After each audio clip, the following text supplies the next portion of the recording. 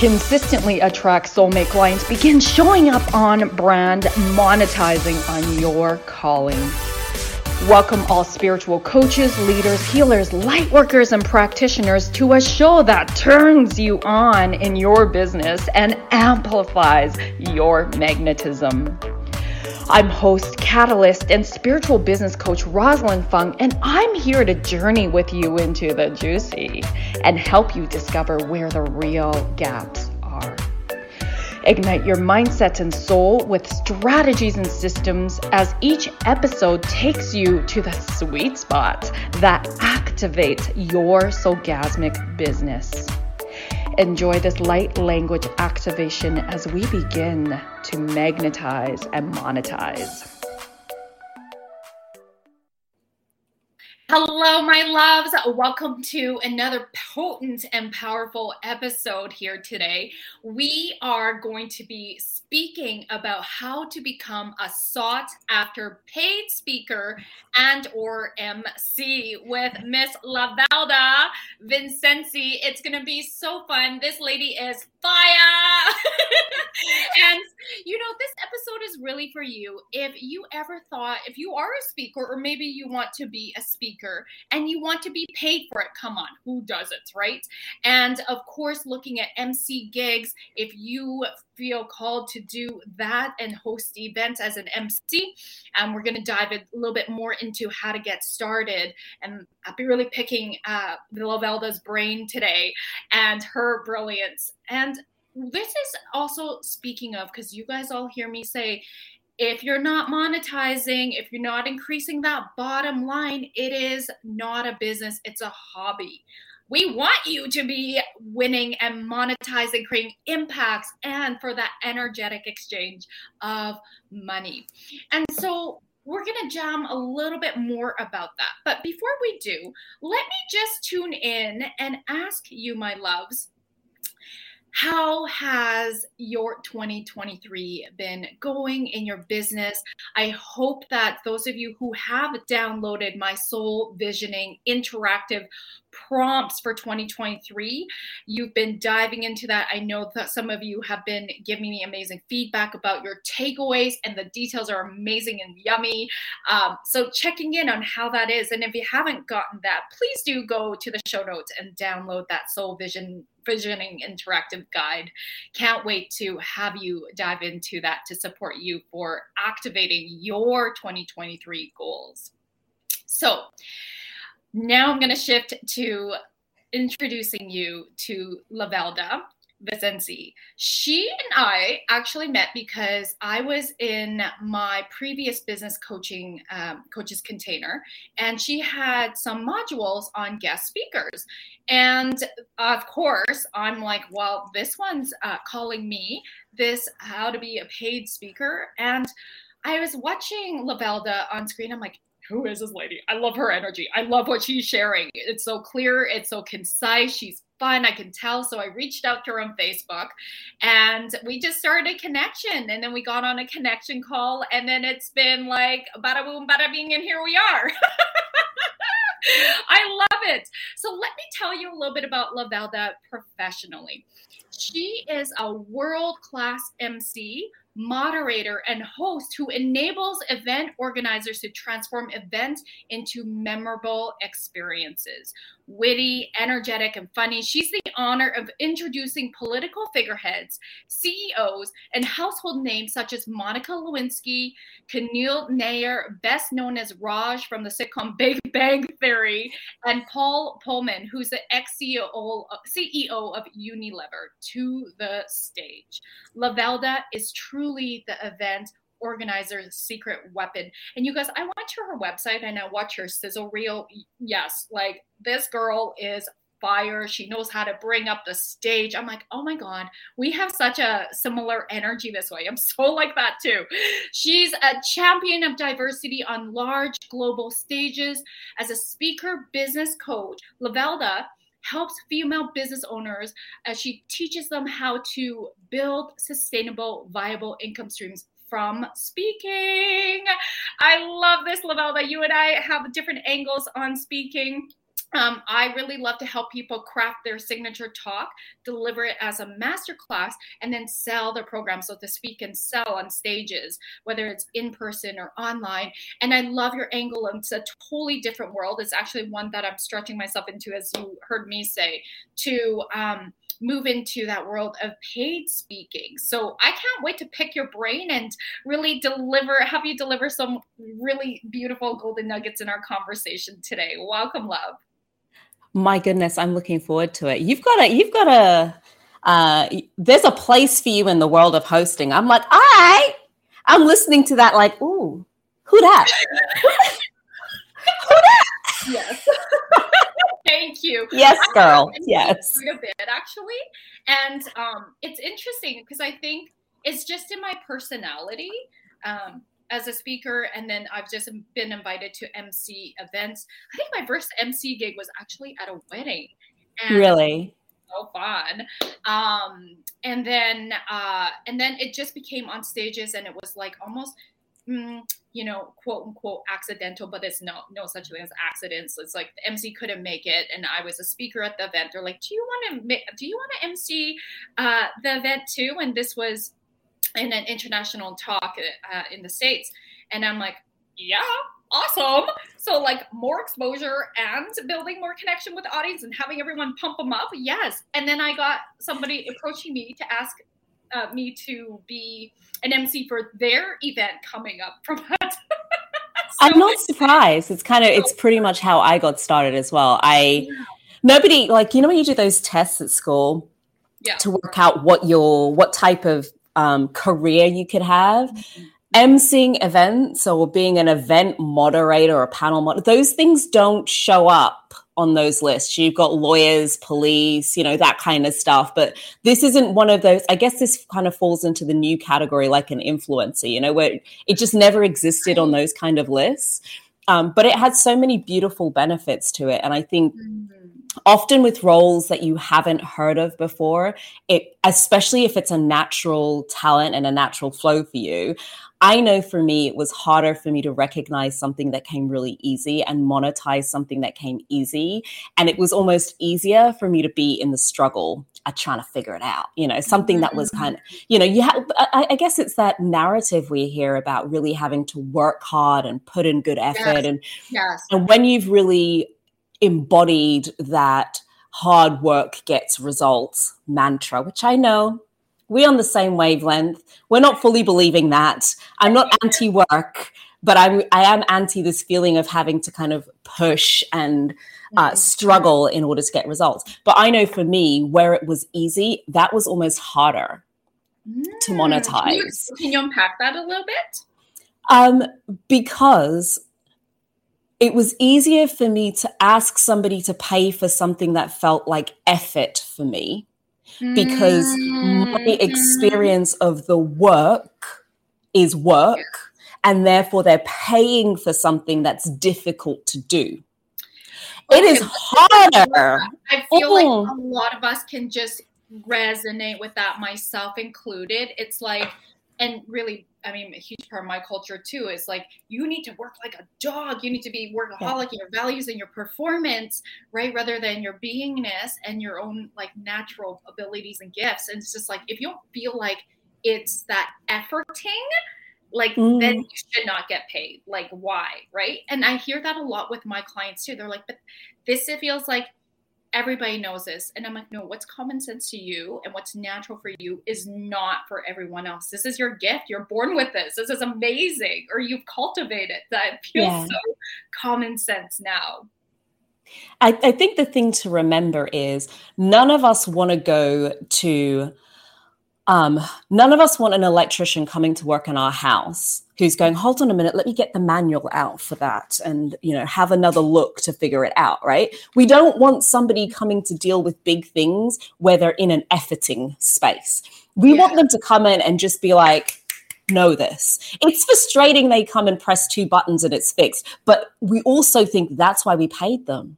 Because they knew instinctively which 2 buttons to press so that it was fixed. But for us in that space, it's so simple for us, we forget that it's not so simple for everybody else. And I remember thinking for the longest while, I mean, seriously, how difficult is it to introduce people? It does. Like, there's so much shit that people have to like work through to get to where it's probably more natural for you and I bet you, Lavelda, did you also get on your report cards in school, talks too much? I say to people now, like I used to get, Lavelda, you're too loud, you're too talkative, and you're a bit too bossy. And I'm like, oh, look at that. What do you need to be a great host? A bit loud, quite talkative, and a little bit bossy. Not too much, just a little like.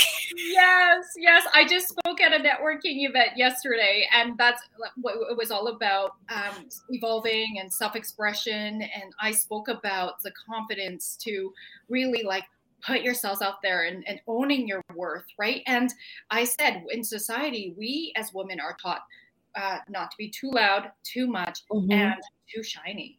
And so I love that you're like, okay, what? Like, yes, this is me. Did you always embrace that? Or tell us about your journey and how you got started. Well, the speaking thing, I say to people, the reason I don't work with people around confidence building is because I was never not confident, right? I was never that kid that really struggled with confidence. So I personally just don't understand it in that sort of way that I can really relate to the struggle of being scared of getting on stage. Now, that being said, I am nervous every time before a big gig, right? The worst time to talk to me is about 5 minutes before I get on stage. I just finished on Tuesday and I felt sick again. It is absolutely that kind of sick feeling of wanting to throw up just before you get on stage, still normal for me. But being terrified, yeah, still normal for me. But I've never experienced that being terrified to get on stage or being scared of being in front of a group of people or not knowing what to say. I've always been the person that just said yes to that, be it drama, debate class, like somebody has to present this presentation from the group. I'll do it. Like, that's always been me. But I didn't know where it never occurred to me that there was somewhere that it would fit in, that I could just be paid to basically be me, which is the weirdest thing, right? The weirdest thing. I love this. Can I just insert here? Of course. You said something really huge is, you've always been confident. So I actually want to define that, because I mean, that's my jam, is helping people build their confidence. And I want to define confidence and the difference between self-worth, because a lot of people think it's the same thing, but really confidence, I see it as it's your belief in yourself to do something and then eventually do it well with practice. Because usually when we're first doing something, it takes great courage to go and do the thing. So it's activity related, where self-worth is about the value you hold of yourself. And self-worth is inherent. And so this is really a matter of, do you believe you're worthy to speak on stage and get your message out there, impacts the world? Like, yes, of course you guys are, of course. But sometimes it's a self-worth thing. The confidence, I still also get nervous. It depends on the event. So yesterday I had one of my friends who was in the audience come up to me after and said, do you still get nervous? Like, oh my gosh, you did so well. And, I got some really great feedback. And I said, yeah, I usually do, but this time I didn't as much. And I feel like for me, it's like, if I've been in the room for a while, I've been connecting with the woman, and then I'm just hopping on stage. Now, for me, it's different if I'm just coming right into a room that I haven't had a warm up with. So I know about myself, a warm up, getting in the vibe, the energy of the room is amazing. And I also, no matter what though, you can't talk to me 5 minutes before, because I'm in the Zen. I sometimes go and meditate or just get into the energy of like, getting in the big stage energy. So yeah. I think people just, for me, I just take the nerves as a sign that I actually care. And I don't want them to disappear. It's futile for me to fight them. They're just part of the process. It's something new. And because it's something new, it feels unfamiliar. And yet it's still very familiar. The newness is, this is a group of people that doesn't know me. right now. This is an audience where the context is entirely different. Am I going to be well received in this space? But it's never, can I do it?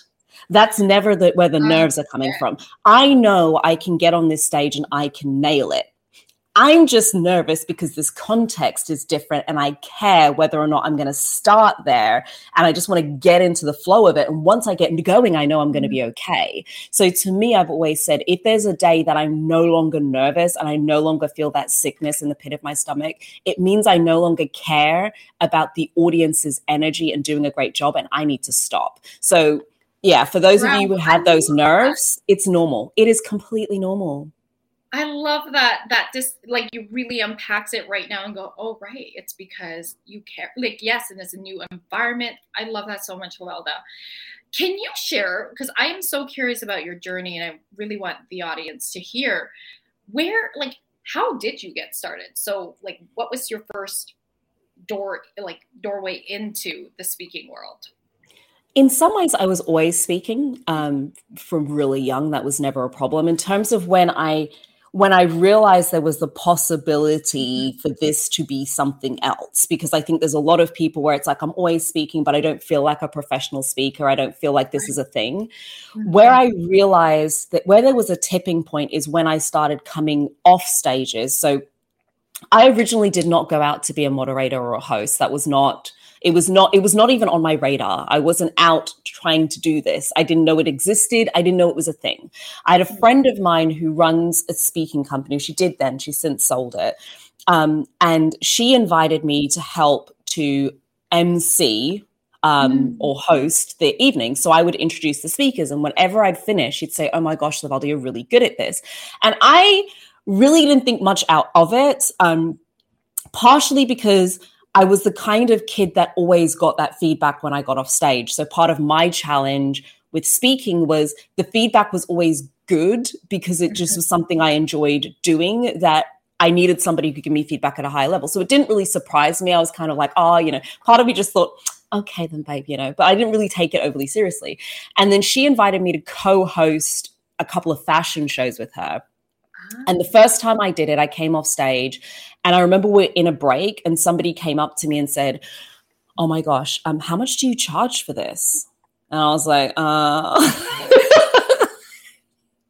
because you weren't doing it for free at that point? I didn't even know it was something you could charge for at that point. What do you mean? How much do I charge? I was like, so me being me, I just rolled with it. I was like, babe, I'm in the middle of work right now. So if you give me your details and we can do a call and we can figure that out, because I just basically needed to buy some space between that conversation and what happened next, because I literally didn't know. And you also want to know, like, what are they wanting to offer you so that you can create a price point that feels really good for you. Girl, I'm gonna have to come back to you on pricing because a lot of people get that wrong. But yeah, so I just put some time in between because I literally didn't know how to deal with the request because I hadn't had it before. Yeah. And then what happened over the next year or so is I got a few LinkedIn requests for MCing. Now, my LinkedIn profile didn't say this is what I did, albeit there were a few posts from when I was excited about a couple of things that I hosted, but it wasn't like I'd set myself up with this profile telling the world that I'm an MC and I moderate. And there was none of this. So I didn't know where these people were coming from, and they had legitimate bona fide events, right? So when the first organizer found me internationally, it was an organizer for a conference in Paris. I've been doing that event with them ever since. Wow. It was their first year of the event, and they had this idea for a climate conference. They were expecting like 3,000 to 5,000 people to attend. I was looking at some of the names and I thought, oh, and it dawned on me. I was like, hold up a minute. So are you telling me I can get paid to travel the world and talk to interesting people? Like, this is a job. People pay for this. And in that moment is when I decided I'm going to tell people for a year that this is what I do and see what happens. Like, I'm just going to commit to it for a year. It's no longer a hobby. It's a business. This is what I do. I was still working full time. My LinkedIn got updated. I started pulling together videos. I started connecting with other speakers. I met with other MCs to have conversations with them. I printed business cards. I just was like, this is what I do. Lavelda Vincenzi, MC and host. Like I created the I mean, it was, I say it was all smoke and mirrors, but I just decided for 1 year, I thought for 1 year, I'm going to go wholehearted. I'm going to tell people this is what I do. I created a list of 1,000 event organizers I reached out to. I brought my husband with me to like be like my film crew roadie. He took photos and videos. I literally just decided I'm gonna do this. And within the first year, I'd interviewed Monica Lewinsky. I think I did about 3 or 4 different countries. I'd done a design conference. I'd done, it was just kind of crazy how the flow went, and a lot of the opportunities kind of came to me. So I accidentally fell into it, or you could say that you can either say I accidentally fell into it, or you could say I discovered a zone of genius and decided to fully lean in. Beautiful. And really gift it to myself. Oh, that's so powerful. I want to highlight to the audience, just like recap this, because I feel like a lot of us just wait.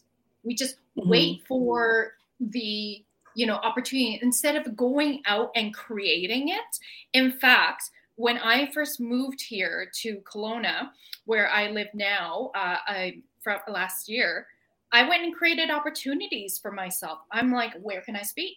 So I started messaging networking groups and got in right away. And yesterday was my first time at this specific networking group speaking. So it's like I've never been to the networking group, and the first time it's been a trend. I attend a certain networking group, I'm speaking. So I just think that's so powerful when we decide to take leadership and champion ourselves and market ourselves to go, look, I've got these gifts. I'm passionate about this and it's aligned. Let's go. Right. It's a huge part. And I think you did that. You're like, okay, you're listening to the signs that are coming. And then it's like, okay, I'm leaning in. Now there's actual drive and intention. There's a switch over. That's so beautiful. Sorry. Yeah. I think there's a really fine line as well between the forceful nature of it. Because I'll be honest, I tried this in 2 completely different ways. I told you I built a list of 1,000 organizers and I reached out to all of them. Yeah. Yes. Now, girl, I could say this to you. That was me in my hustle, bro marketing vibe, and it didn't work. I didn't know you back then, so I'm surprised about that. It did not work.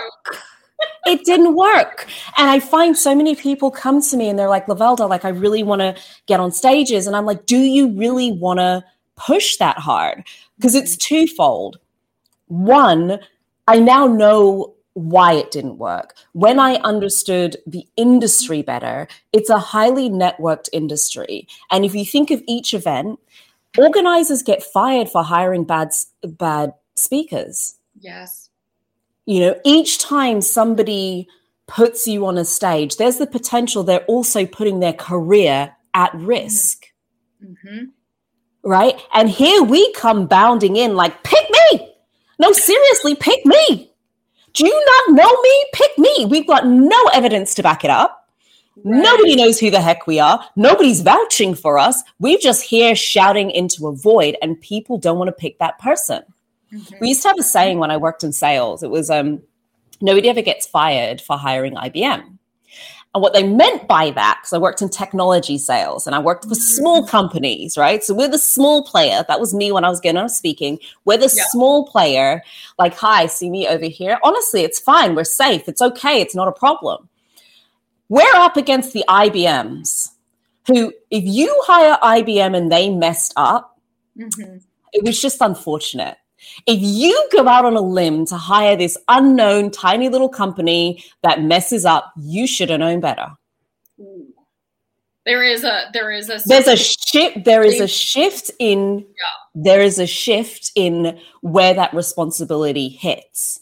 It is safer for somebody to pick a player where everybody thinks it's a good win because it's the reputation already sits there. It is not so safe for me to pick this highly unknown name and give them the biggest coveted spot on the stage, because when they mess it up, it is not a small mess up. It has ripples.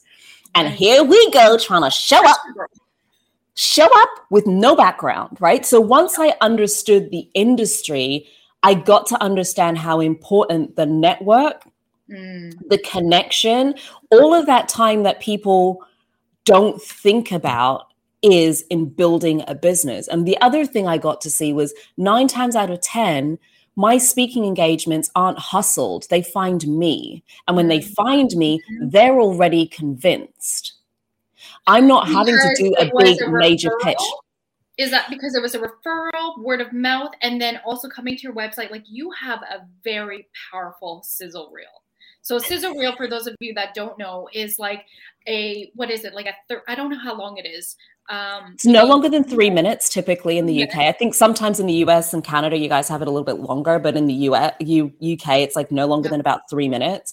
So the best way to think about a sizzle reel, sometimes it's called a show reel. It's a commercial for you as a speaker. And where a lot of new speakers get it wrong is they think it's a collection of videos of you on stage. Not the same as a commercial. A commercial sells a specific result, and it's very clearly curated. So by the end of it, people should know who you are, how you work. The credibility is in there, the background is in there, and they have a sense of how you present and what your energy is like and what your message is like. And getting all of that, like all of you, into 3 minutes is not an easy feat. So it does take quite a bit of iteration. But so it is a combination. To answer your question, it's a combination of they've seen me in a room before. It's been referred by somebody else who's seen me in a room before. But what I can tell you is it's always backed up by a background search. It always is.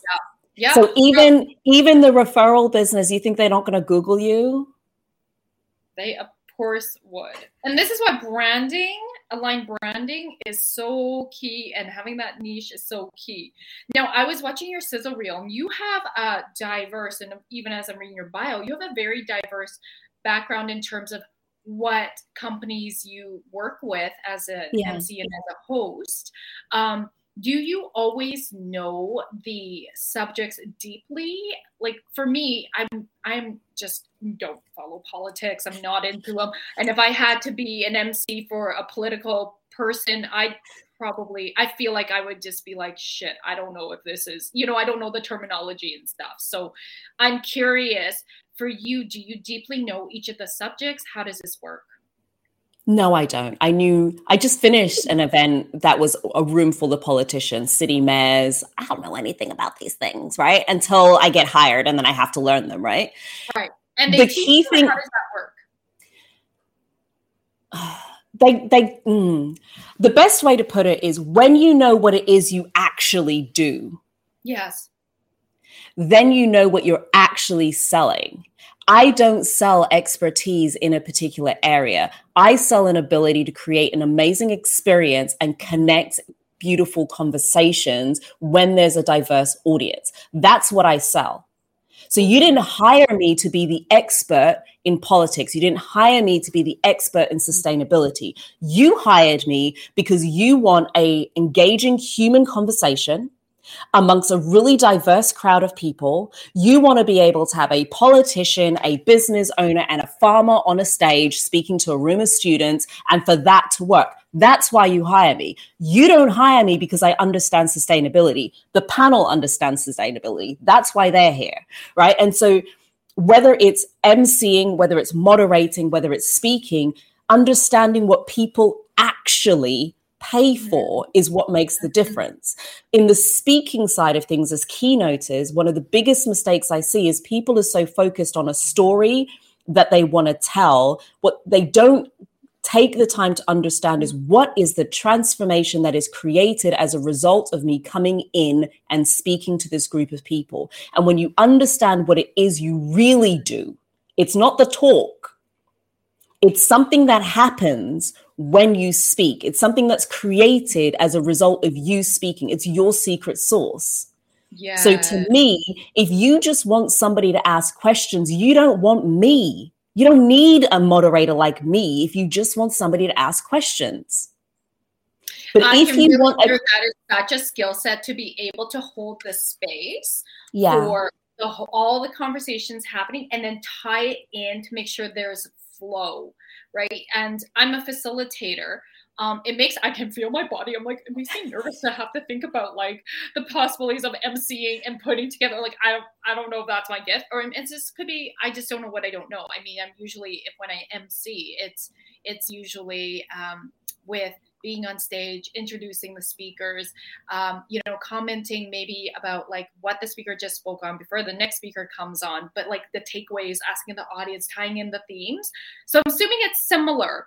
But I think in my mind, I'm like, I have a story. So this is good because somebody's probably relating with me about, oh my God, I need to know about sustainability, I need to know about politics. But I just need to have the ability to hold space and create the experience because that's what people are paying me for, to create a flow. And each person's secret sauce is going to be a little bit different, right? Not every moderator does exactly the same thing. That's what I do, right? And I got to see it. Like, the biggest piece of advice I can give people going into the speaking industry is understanding your niche or your niche is an ongoing space. I started by going, I host events. Like, I'm a host. And then I quickly realized I don't really do award ceremonies because, remember those 1,000 people I pitched to? We started by pitching to a load of award ceremonies. And I learned very quickly that a lot of their process, either the fee was low, they went through an agency, or they hired a celebrity or a well-known person in the industry to hold the space. I wasn't going to win most of those, so there was no point. Then I started in that kind of business arena because I get it. Yeah. Right? It's kind of like, I get it. This is an easy place for me to start because I understand this audience. I understand the pain points. That's where I started. I stumbled into sustainability, and that meant I ended up getting more sustainability engagements. I didn't go to start that, but having done multiple of them, I then sat back and went, why the heck do these people keep coming to me from a sustainability perspective? Because I'm still talking about, I'm high energy. Like, that's where I started. I was like, what people want is energy. I'm a high energy person. And it's only when I started to hear the feedback from the clients, Lavelda, we love your process. I was like, nope, not everybody has a process. Like, how do they, okay, maybe I should start selling this process business because apparently not everybody beholding the room and guiding the event organizers in the way that I do. There must be a space for that. Then I remember just seeing how diverse the audiences are. So a lot of the time I might have super scientific specialist people in the panel and a really broad mix. And I noticed the organizers, or certain organizers, would give me the most complex panel, the one where they're kind of like, these people sound like they'd be really good together, but none of us know what the frick to ask them. Like, what do you ask we've got a politician, we have a farmer, we have a scientist, and we have an educator, right? Like, what are we supposed to ask them where those questions all intertwine? Oh, and by the way, the audience is equally as diverse, right? So I might have a group, we might be talking about really deep, I don't know, like a new regulation. And the audience doesn't know the ins and outs of this regulation, but the panel are living it. But the good thing is I know nothing about it either. So, I kind of I have to have an understanding and then connect that in such a way that the audience doesn't get bored. Because if you put a specialist in that place, they're not having a conversation all the way up here. and everybody just, and the audience is just like, I don't know what you're talking about. Yeah, that is a gift, lady. Like, I just want to acknowledge you for that, because it really is a gift to be able to hold space like that and weave things through and keep everyone very engaged. And I feel like that's part of, like, in the way I do it too in my world, it's very much about being able to magnetize when you show up that way, even when I'm showing up on, let's say, Zoom calls as a participant, but like afterwards, I have people like messaging me saying, I love your energy. Cause I'm like busy in the chat box tying things in and saying yes and cheerleading. I'm the hype girl, but I'm also giving value. And so I feel like that's what's really like that magnetic factor and the natural gift for me. And it's like, people are like, I love your, but I'm like, what am I doing? And I'm like, see, this is exactly it. It's normally you don't know what you're doing. Yes. You don't know what you're doing. And that's the bit we miss, and we don't market because it's not valuable. Back to what we said at the beginning, it's what we know. And because it comes so instinctively and so naturally, for some people, it's storytelling. For some people, it's the jokes they tell. For some people, it's just the way that they can kind of immediately engage an audience. There's so many things that we do so innately that it doesn't come up in our marketing, but it's the thing that the clients love the most about us. And our problem is often we haven't been spending enough time listening to what it is our clients really love. And instead, we're at the surface level, and it's hard to create a speaking business on the surface level. It's like creating a coaching business and just saying, I coach. Yeah. When it gets really powerful is when you really know what it is that you do, that nobody else can do the way you do it, because nobody else has your lived experience. But what it means is getting really good at listening to your clients and then reflecting it back in the same way that you would do with a coaching business. Because one of the biggest problems I see in the speaking industry, when women in particular go to monetize their speaking, is all of that business acumen y'all have, I don't know where it goes. It don't come to the speaking side of things. It goes, you know, I want to be a speaker. I'm like, cool, let me go have a look at your website. Oh, there's nothing on my website about speaking. And I was looking at a stat that you had on your Instagram page about only 30% of women are paid speakers, right? Actually, let's talk about this. Let's shift gears about the monetization. How do we price ourselves? Where do we freaking start? Help! How do you walk a client through this? So the first thing when it comes to pricing is a shift in mindset from waiting. Remember when we said earlier, it's about like going out to get stuff? Yeah. I've noticed with women, we often have a very high permission mindset. So it's almost as if what happens is I'm going to get really, really good at this. And when I'm really, really good, then money will start coming in. Or it's okay then for me to ask for money. Girl, some of them still don't start asking. They still waiting for somebody to come and be like, here's the pile of money. This is a business interaction. Trust and believe, if you don't ask to get paid for coaching and you're going to give free coaching services, people are going to take them. Who doesn't want to bargain, right? So the first thing is to kind of shift your mindset into thinking of your speaking as a service available for hire. And you created that. You literally took a whole year to put all of that, because I want to highlight this to the audience. Luvelda created it, put it out on her bio, did the photos to match it, and put content out for that. This is really important so that when people come and Google search for her, they see this is what she's about. We can do the same thing. Yeah, because otherwise, here's what happens. You can go and try and pitch as much as you want at the highest price that you want. And then what happens is somebody's going to look you up and it's incongruent. It becomes, it's like, the best way I can put it, it's like if you're going to look at a hotel's website and you land on the website and it's got these old tatty photos on it. You know, like something taken from a camera before we had them on the phone, like something back from like, or like you know what I mean?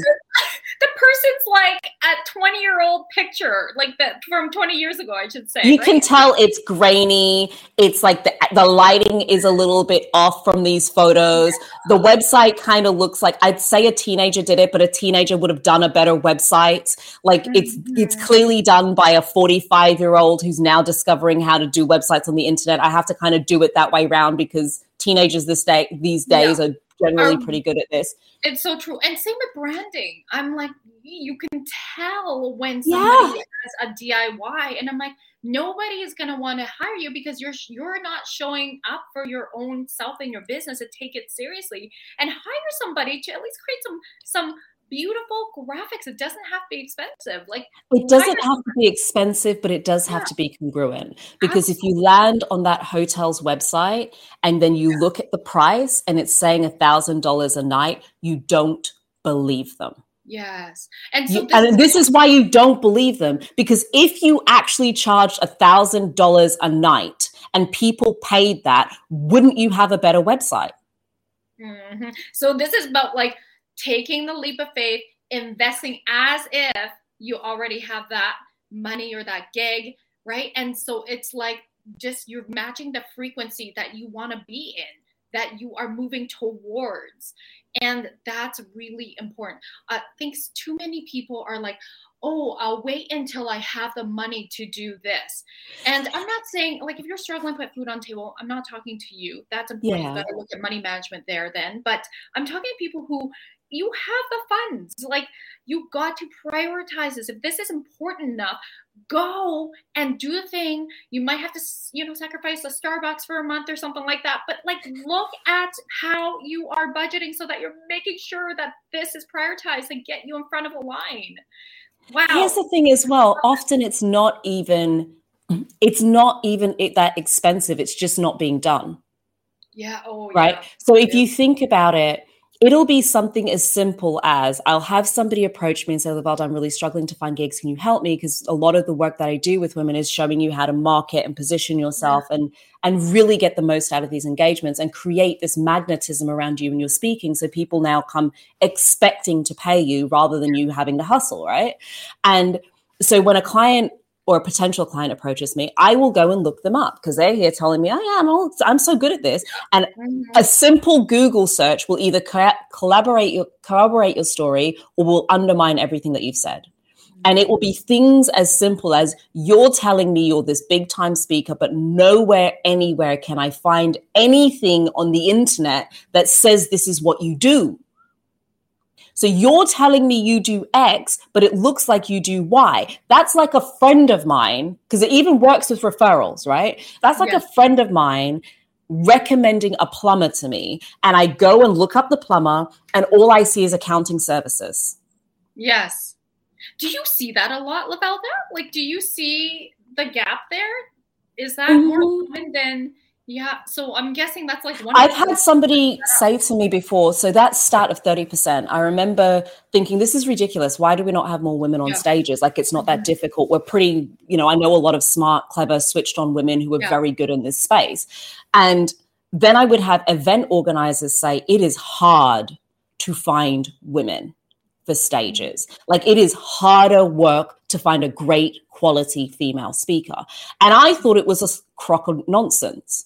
Until I started looking at how women who talk about being professional speakers actually show up on the internet, and the internet does not corroborate professional speaker because it doesn't even say speaker. It doesn't say professional. There are no photos. There are no videos. There are no testimonials. There is nothing that suggests that this is an actual business. And then you wonder why nobody wants to pay you for your speaking when you yourself are treating it like a hobby.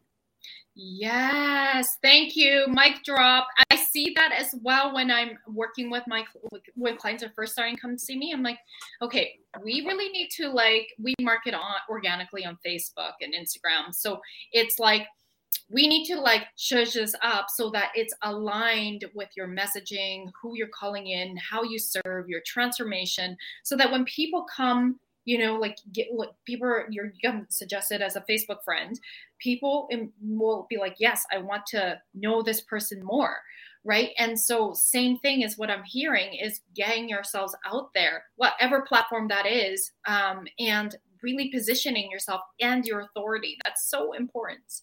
So important. And it's speaking to the person who books. So the big, I'll share one of the big gotchas that I see very often. A lot of the women I work with are business owners who've stumbled into the space of speaking. Love it. They're like, oh my gosh, this is amazing. I'm here. I like this. Can somebody else run my business most of the time? And can I just speak? I just speak? I just love it. I love to be in that space, but nobody seems to want to pay me for it, right? This seems to be the common theme. And the challenge for them is they're a business owner who speaks.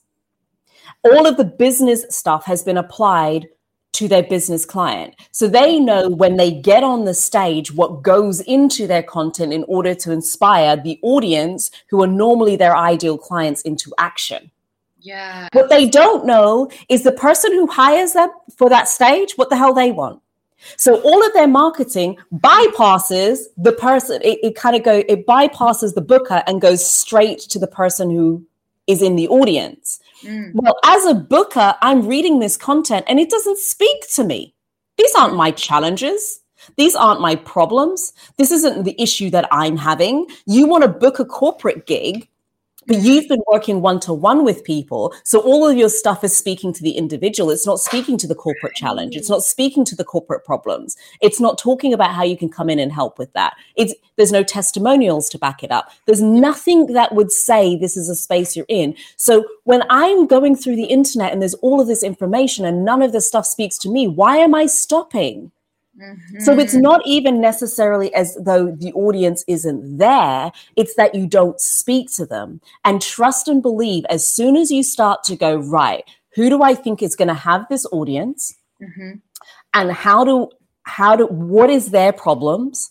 And then start creating content and really getting quite intentional in the same way that you would in any other business. It's not different. It's just a different audience. The company that's hiring you to speak, they are the clients, not the audience. Yes. Thank you for making that distinction. It's a really big shift because I'll have a lot of people go, I know my client, but I don't know who pays. And I'm like, then you don't know your client. Yes. Yes. As a speaker, if you don't know who pays for speaking services, you don't know your client. You need to understand, what is that booker paying for and why? And if you don't understand that, then you almost have to, and it might feel like going all the way back to the beginning, but this is a new business line. It's a new client. It's a new audience. You can't launch to a new audience speaking to the old audience and expect the new audience is going to buy it. It just doesn't work like that. So you've got to think of it like, my encouragement for business owners who speak and want to kind of create a income stream from speaking, you've got to think about it as a new product in your business and treat it as such. And when you do, you have marketing, you have sales, you have testimonials, you have systems, you have all of that stuff relating to that new product line. You don't launch a new program and use exactly the same contract you used before. You have to change it. Yes, absolutely. It's like under the umbrella of your corporation, this is another pillar that's a different stream, and you need to treat it as such. Yeah, absolutely. Wow. And so when it comes to what's a good, is there like a baseline rate? Like if somebody's just starting out. Let's talk money. Right. It's a really big question. The short answer is there isn't a set price that anybody can charge. You can get anything from minus in so much as you have paid to be on that stage to literally six figures for a speaking engagement. There are several factors that are going to affect what you can get charged, right? What you can charge. The first is what the market will bear. And different industries, different sectors, different topics, different audiences will bear different price points. Little gotcha for it. It's not the size of the audience. It's the transformation for that audience. You could charge the same amount for an audience of 10,000 as you might charge for an audience of 10 senior executives in large corporations, because the impact of a transformation with that group is worth the same amount as the impact of transformation in a room full of 10,000 people who might have to work from the bottom up. In order to affect change, right? So it's got nothing to do with the size of the audience. So when people say to me, oh my God, it's a big stage. No, big stage doesn't necessarily mean big money. Small stages can mean a huge amount of money too. It depends on the audience. So it's what will the market bear? A company will pay more to hire to train senior executives or people who are directly income generating. And yet the same company will have no budget for the women's group within the company because it's a nice to have and they will get a smaller budget. Same big company. So that's a red herring. So the first thing is, what will the market bear? And there are a number of different factors within there. Secondly, you'll be able to get away with charging with what people will pay you. What will your profile support? Right? If you do not have a Tony Robbins style profile, don't expect to get Tony Robbins style prices. Right. Okay. Got it. So it goes back to our conversation what I mean? That we just had about it's like it's the positioning. Like if you have a huge social media following of multiple millions and you're getting called up by the media all the time, possibly. If you were a politician and you had that space, possibly. If you're a nobody just getting started, just know where you're starting. Right? That's not to say it's not achievable, but understand people are going to look you up and they're going to make an instinctive judgment about how much they anticipate paying you. And if those two things are completely out, you're going to struggle, right? Right. You're just going to struggle. And the third one, and the one that's often overlooked, is how much you can congruently, unapologetically ask for. Okay, let's jam about that a little bit more. Why did I think you were going to want to go there? You can have an epic profile in an industry that would pay you a tremendous amount and be too scared to ask for it.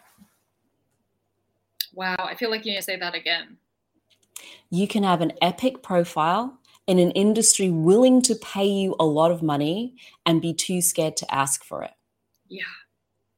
So how do you work with your clients to get the courage to ask for it, to confidently ask for it? To me, for the most part, it's about building that congruency and building that confidence. So you start where you are right now. There can be a gap. It's okay.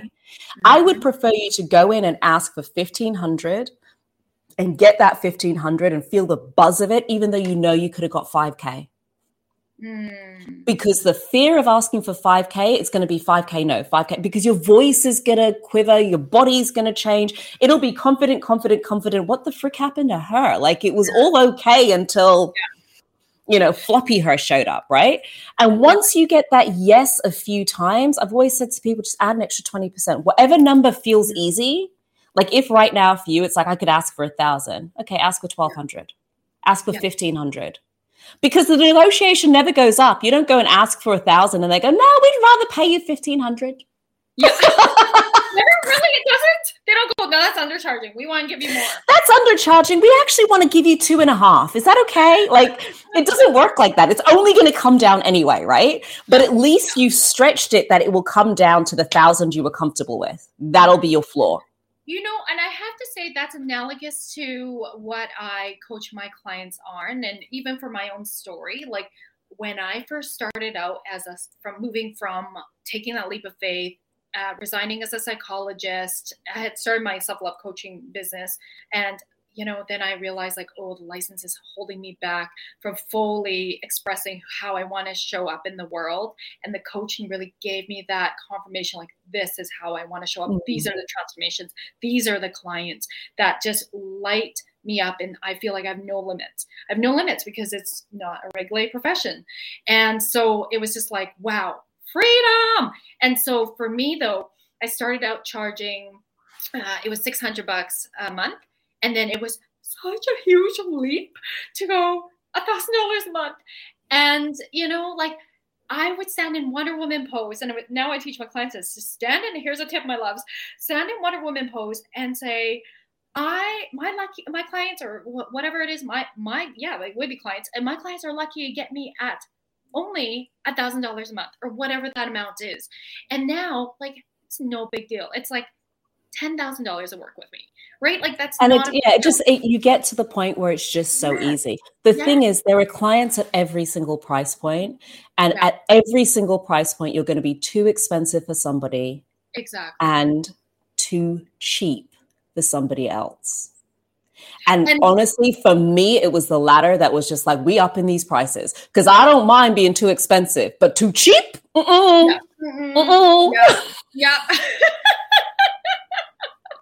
That one would hurt my spirit, right? I could be too expensive. I was like, I can handle that. But the same with buying houses. Some people will look for places $1 million and up.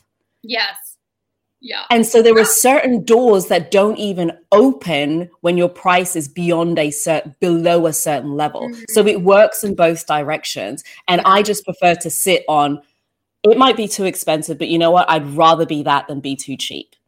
And it's always going to be too expensive for somebody and too cheap for somebody else. Absolutely. And there's more than enough to go around. So you're going to magnetize the people that are absolutely in the same frequency as you, see the value, and it's like, here's my money. Like, that's the energetic exchange.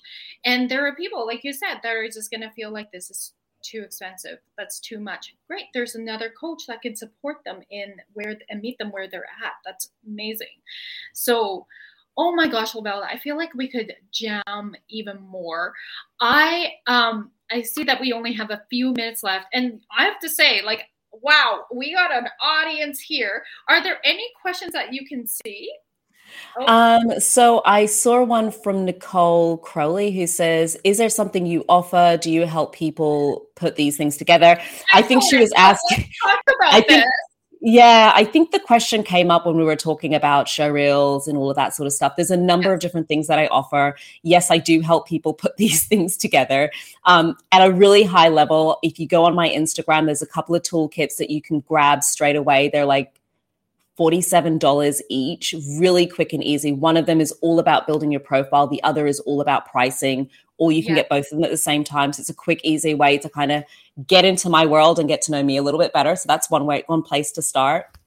I also have a Money from Speaking accelerator. It's a 9-month program that's available, and I work with people one-to-one as well. So if you're interested in either of those, just slide into my DMs. I'm not difficult to find. You heard about Lavelda from Rosalind, because we always love to know where our referrals come from. So awesome. And you guys can check out Lavelda on the show notes as well. The links are there. All the ways that you can get a hold of her are in the show notes. Thank you so much, Lavelda. You're amazing. You're a gem. I know we could have gemmed even more. Thank you. Thank you. Thank you. Mwah. This has been beautiful.